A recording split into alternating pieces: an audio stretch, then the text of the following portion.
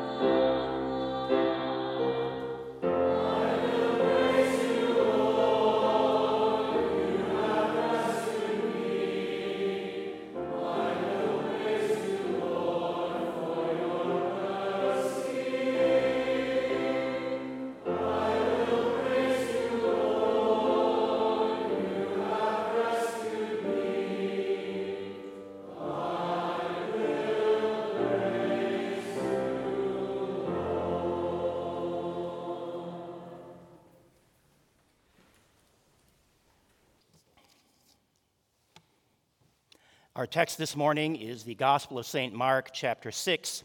We read verse 34, and you may rise. And Jesus, when he came out, saw a great multitude and was moved with compassion for them, because they were like sheep not having a shepherd. So he began to teach them many things. And these are your words, Heavenly Father. Sanctify us by your truth. Your word is truth. Amen. Dear fellow redeemed in Christ, doctrine, the true teaching of God's word, is not a cold-hearted, emotionless, or unsympathetic enterprise. Doctrine, rightly understood and taught, is ultimately concerned with the care of souls burdened by guilt and by terror over their inability to find a way out of trials and temptations and sin. Teaching the faith, doctrine, brings the truth of God's word so that sinners are directed to the compassion of their Savior, Jesus Christ, who cares for all. Throughout the Gospels of Matthew, Mark, Luke, and John, we have revealed to us the Son of God who became one of us so that we might be his adopted children through faith in him. Here in Mark chapter 6, Jesus has a large crowd following him. We are told that Jesus had compassion on them. He is aware of their needs more even than they are. His compassion is not simply a feeling of pity or sympathy. His compassion is one which shows itself in action for these people. And what is this action? Well, we are given two things here in our text. Well, actually, just after our text, we find that Jesus feeds 5,000 people, giving them what they need for their bodies. But before that, he teaches them. Now, Jesus' teaching has already caused him to be rejected in his hometown of Nazareth. His teaching brings rejection because it does not fit human expectations. Jesus shows himself to be God. He is the promised Messiah. And it is Jesus' teaching of himself that finally results in the accusation of blasphemy and his subsequent death sentence. It is by this road to his crucifixion that Jesus demonstrates the depth of his compassion for this world and for you. He would not stop on this pathway to his own death and ultimately to his resurrection. He desired that people know this about him, about what he came to do and why. Doctrine, teaching, has at its heart the person of Jesus Christ, who he is, what he came to do, and for whom he did it. You are the one for whom Jesus came. You are the one, for you are the sinner. You are the one who cannot keep God's law, no matter how well-intended you try to be. You are the one who, without Christ, can only be destined for eternal damnation. That is what it means to be a sinner without Christ, the Savior. Now, Jesus' teaching, while he must direct the law toward us, is finally the revelation of the gospel, the forgiveness of your sins by him and delivered to you through his word, through his promises, received by faith alone. In one of our Lutheran confessions, the small called articles, which Luther considered to be at least one of his last wills and testaments, we confess the chief teaching of the Christian church, what the Lutheran church is to be about. This confession draws our attention to what the Bible teaches about justification, and it demonstrates that our confession is solidly based on God's word alone. Here's what is written. Here is the first and chief article, that Jesus Christ, our God and Lord, was handed over to death for our trespasses and raised for our justification. Romans 4. And he alone is the Lamb of God who takes away the sin of the world. John 1.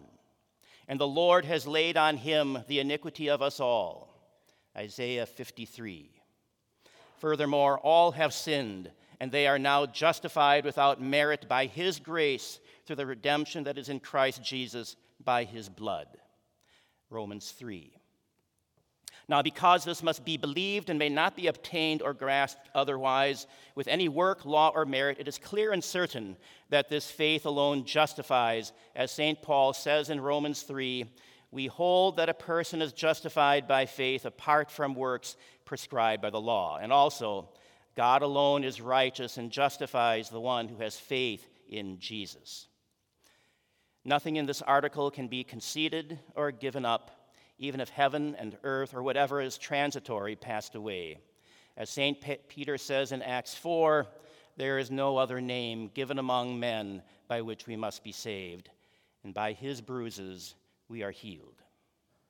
This is the heart of our teaching. It is the teaching of Jesus, the teaching given to the church to proclaim, teaching them to observe all things, whatever I have commanded you. The word from God which burdened consciences need, the word which the guilty and terrorized souls need. It is Jesus, by whom you are given deliverance and forgiveness of your sins, because it is for you. In his name, amen. And glory be to the Father, and to the Son, and to the Holy Spirit, one God, now and forever. Amen. You may rise, and let us pray. O Lord God, Heavenly Father, pour out, we beseech you, your Holy Spirit on your faithful people. Keep them steadfast in your grace and truth. Protect and comfort them in all temptation. Defend them against all enemies of your word. And bestow upon Christ's church militant your saving peace. Through the same Jesus Christ, your Son, our Lord, who lives and reigns with you in the Holy Spirit, one true God, now and forever. Amen.